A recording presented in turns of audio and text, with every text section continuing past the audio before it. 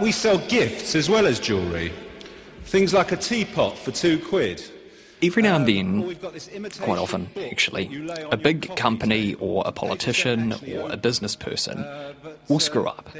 This guy did, Gerald Ratner. He was the chief executive of a jewellery company in the UK, Ratner's, and in 1991 he gave this speech to the Institute of Directors.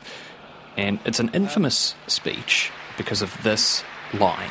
People say to me, how can you sell this for such a low price? I say because it's total crap. It's a funny line. Honest. Maybe too honest. Anyway, the crowd laughed. The shareholders didn't. The value of Ratner's dropped by £500 million. The company was devastated and ended up having to rebrand. But when you do screw up like this, you do have options. You can apologise. I am deeply sorry for my irresponsible and selfish behaviour. You can non-apologise. Mistakes were made here. There may be a situation here in which a serious mistake was made. Clearly mistakes were made. There were mistakes made in Iraq for sure.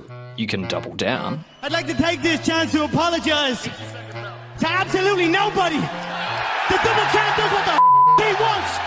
Or you can call in the professionals, PR people, experts in crisis management, and their job is to help you get through it. But what does that actually involve? What sorts of issues are at play? What are the considerations? What's the playbook? What if you think you're right, or that you're being treated unfairly? Today on The Detail, co-owner of the Draper Cormack PR company and former Green Party staffer David Cormack sits down with me to chat Crisis Comms 101. At a fundamental level, PR people, communications people, what do you do? What is the skill set that you have? Why do people hire you? At a really basic level, we understand how people will emotionally react to things, and so we will provide that information to you. If you do X, then a journalist is going to do this line of questioning and the public is going to respond in this way.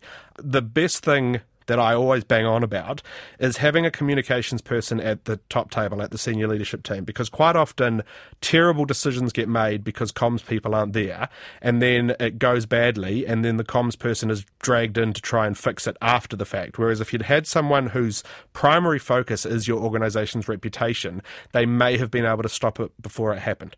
Why is reputation important? Well, I think with the Ratner story, I say because it's total crap. Right, that had real pecuniary issues. He said a dumb thing, and the company lost £500 million. At that level, there's a monetary loss that has occurred.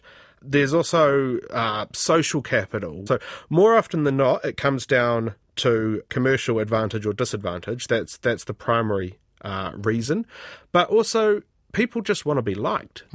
You know, we want to be respected and liked for what we do and understood and appreciated. We want people to understand what we do, and people just want to be liked. At a very human level, we just want to be liked. We've had a couple of really interesting goings-on recently in New Zealand. First off, we had the situation with TVNZ and their presenter Kamal Santamaria. TVNZ's boss has launched a review into the company's hiring processes following the departure of breakfast host Kamal Santamaria. The former Al Jazeera presenter resigned after just 32 days in the job. He's accused of inappropriate behaviour towards female staff in the newsroom. We had Business New Zealand repeatedly mischaracterising, I think it's fair to say, how the International Labour Organisation was viewing the proposed fair pay laws that the government is considering introducing. For starters, New Zealand hadn't been condemned by the ILO, neither had it been placed on a list of the worst cases of breaches of international labour treaties, and the only reason it had appeared just ahead of Nigeria was that the list the UN had put out was ordered alphabetically. And most recently, we had the leader of the National Party, Christopher Luxon, was having to clarify his views on abortion in the wake of Roe versus Wade and whether that might affect abortion laws here in New Zealand. The National Party has spent 4 days promising it won't touch New Zealand's abortion laws if elected, but abortion campaigners are still worried. Now, these, of course, are 4 very different situations with very different forces at play, I suppose. But is it fair to say that in each case they weren't dealt with optimally, do you think? Yeah, I think that's a pretty accurate way to characterise them. There are things that sometimes with only the benefit of hindsight, but then there are also some basic 101 stuff that I think in most of those examples, either the person or the team behind the person made some bizarre moves that I think you should have been able to anticipate were going to go wrong.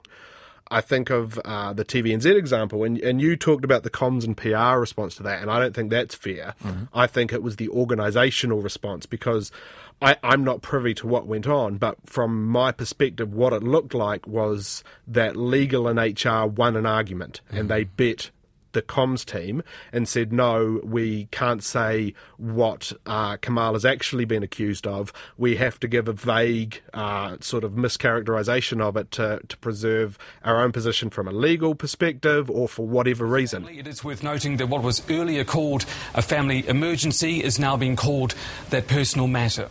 Because the comms person would have certainly gone, we can't call this a family emergency, because that's just a misrepresentation of what went down, although as everyone seems to make the same joke, I'm sure it did create a family emergency.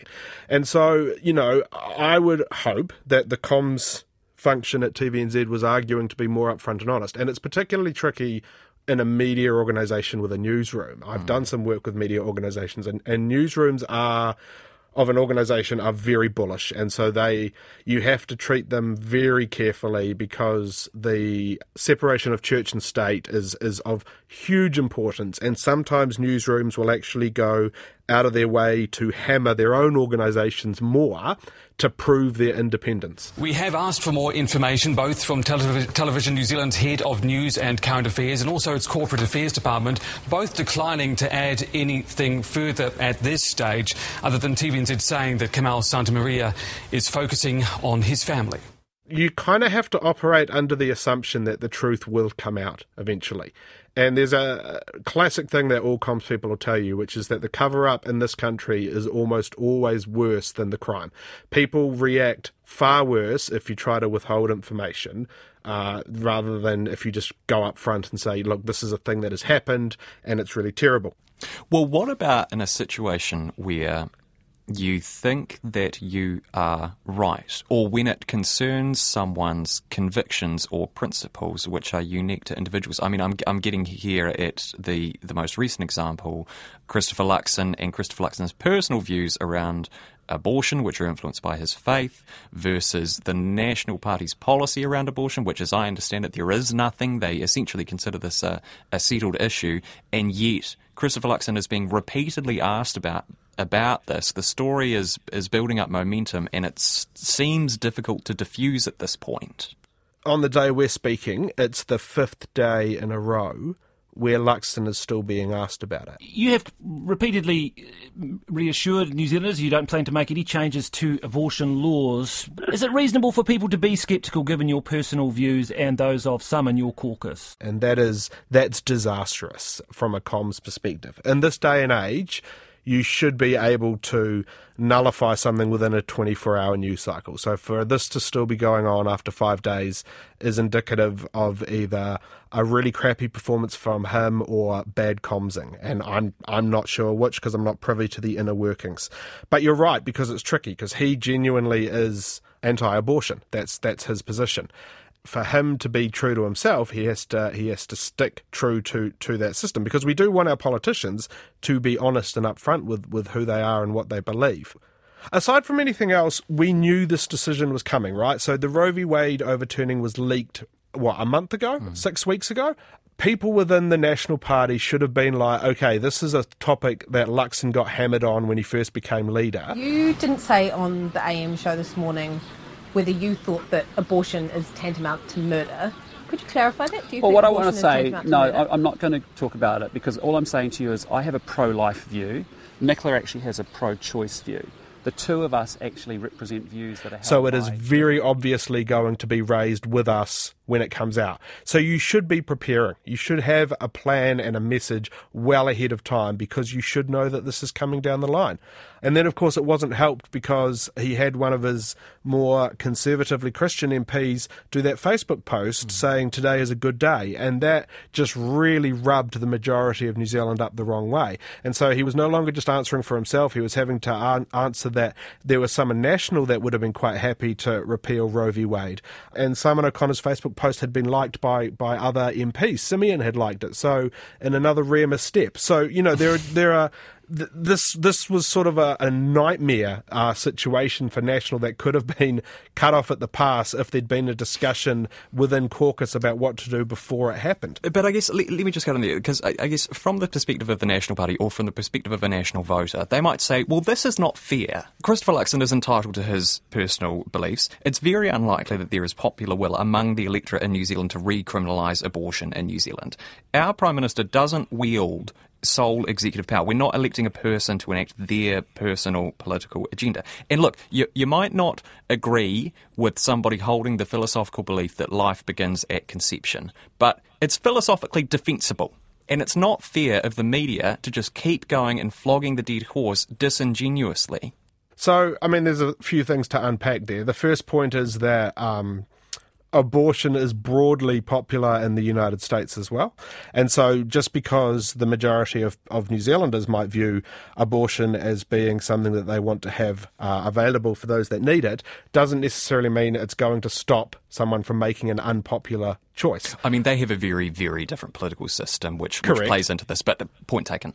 Yep. And so secondly, what you've got with Luxon's view on abortion is it speaks to a certain set of values that he has that must influence his thinking across a range of things. I think that people do have a right to understand that. I think the media is perfectly entitled to nail the National Party down on what their views are and what those views would mean across a whole host of situations. And I also think that the media is perfectly entitled to ask about Nanaia Mahuta's comments, because she also came out and said that the overturning of Roe v. Wade was a tragedy, and yet she voted against the decriminalisation of abortion. And so I think the media is perfectly entitled to ask about those sorts of questions too. And comms people need to have those answers prepared. And those answers have to sound authentic and like they are being said by the individual who's being interviewed and not written by a comms person. Let's take a step back from these examples that have been in the media recently and just talk sort of hypotheticals about how a crisis communications response sort of unfolds. Your prospective client has really screwed up. Talk me through how this process works. Do they give you a call? Do they ask for a meeting? Do they tell you about their situation on the phone? How do things unfold over time? I mean, it varies from client to client, but more often than not, it'll just be a phone call. And we'll have been referred because they'll have run into something disastrous and they'll have asked somebody else and they might have said, oh, we worked with Draper Cormack Group, and so give them a call. And so they'll give me or Lou a call. And then they'll tell us what they've been accused of. And the very first thing we need to ascertain is facts. You have to have as much information as you can before you do anything. And so you are often asking sometimes massive organisation level CEOs to be very honest with you in a way that they're perhaps not comfortable being. But we make it very clear that we can't do a job for them unless they are fully honest with us, because otherwise it's not going to go well. And so you need to have... You're basically asking someone to trust you instantly at a time when they're already in high stress. That initial phone call, it'll be a case of, okay, what are you being accused of? What actually did happen? And what is the current situation? Is there a journalist waiting for you to call them back? Has a journalist already started writing a story? Is there a story already up? Depending on the urgency, you might put down the phone and go round to the organisation immediately. We find it's better to be face-to-face with someone who's going through a crisis. And then we'll start giving them reassuring words, because we'll explain to them that while they are in the middle of the crisis and it's horrendous, they need to appreciate that the majority of the people in this country actually won't even know that a situation has occurred unless it's really, really egregious. If we're being called for comment at the time and the phone's going off the hook, we will actually say, look, preferably it's not us, it's actually the head of the organisation or whomever it is that we're dealing with. They'll say, look, I'm really busy at the moment, please let me call you back. And that buys us some time to pull ourselves together, because no one can be expected to have all the answers off the top of their head. And so then we'll be writing it all down, and so we'll have the truth and we will sequence it all out, and then we will say to the client, look, is this accurate? We'll get them to look over everything that we've just done, and yes, that's exactly as it is. And then we will play the role of journalists ourselves, and so we'll start interrogating the things that have happened, trying to pick holes and find if there's information that's missing that we need in order to be able to tell the story. The first statement that you issue can often be the make or break of how this is going to go. If you have cocked up, if you had made a mistake, we're a big advocate in actually apologising. Not doing a politician's apology for saying, I'm sorry that people felt this way, but you actually need to apologise for the action that you are being criticised for. So if I've been accused of punching a dog, I wouldn't say I'm sorry that I upset people with me punching a dog. I would say I'm sorry for punching the dog. So you need to own the actual thing that you're being accused of. This is if you have done it. If you are straight up and honest and you apologise, 99 times out of 100 the same series of events occur, which is that initially people will go, oh, this is just a PR response and they've just talked to comms people, which is accurate. And then you give that a little bit of time, and then people will be like, oh, it's actually big of them to own what they've done, and I actually admire them for apologising and taking ownership of it. And so that's a situation where you can actually take the bad event and turn it into a positive testament to character. That's the best way out of a crisis. We don't see that a lot. Most people hate apologising. They hate admitting that they've done wrong. I'll never apologise for the United States of America. Ever. I don't care what the facts are. And so they tend to dig in. And one of the things that is difficult about our job is that we're advisors. So we can only give advice, and then it is up to you whether or not you take that advice and do what we suggest. Now, you should take the advice because we're the experts. That's why you've brought us in. And so we will belabour that point. But sometimes people will try and rush out a statement because they think that it's important to get their side of the story out first, instead of getting all the information. And that's a mistake. You need to gather up all the information first so that you are factually accurate, because it's a disaster if you issue a statement about an issue and then it's uncovered that it's not true.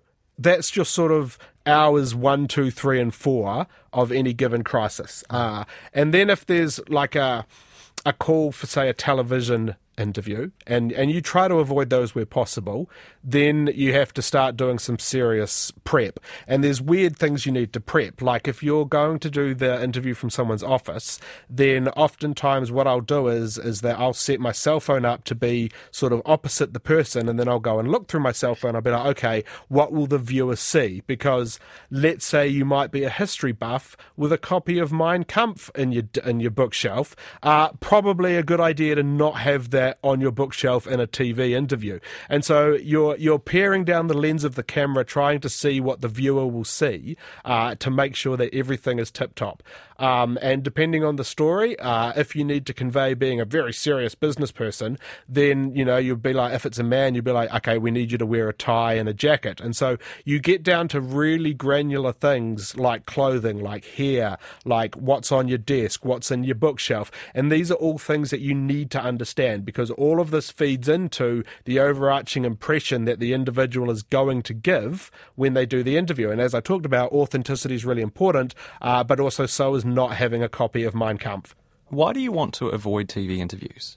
TV interviews are the ones that people stress out the most about. And also because the visual stuff is really important, but you don't control it. So, I'm a bit of a fatty, and so if I do a TV interview and there's bright lights, I might start sweating, and that's a really bad look. Fat, sweaty guy on camera looks dishonest. And so that plays into the takeaway that people have.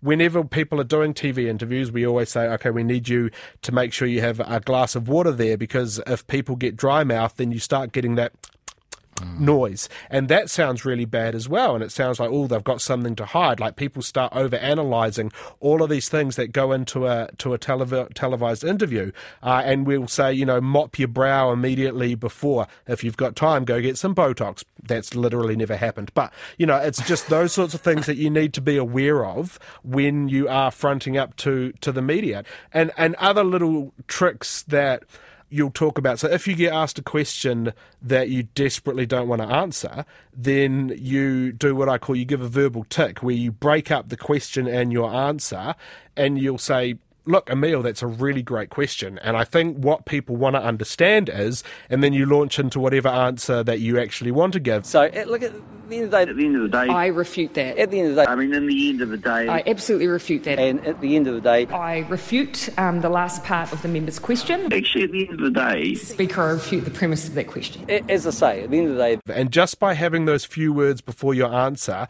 it will satisfy the listener and oftentimes the journalist that you've answered the question, even though you quite often haven't. There are all these little tips and tricks that you can do to try and make the interview go your way. And I think the most important thing, and we really always have to reiterate this for clients, is that the journalist they're talking to is not who they're trying to convince or satisfy.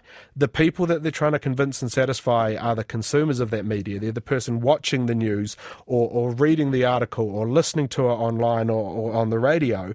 And so always focus your answers on those people, because more often than not, if it's a TV or a radio interview, the journalist question isn't actually going to be in the audio, and so they're only getting a soundbite from you. So no matter what you ask me, I'm just going to fall back onto my original message, because that's all that's going to get played.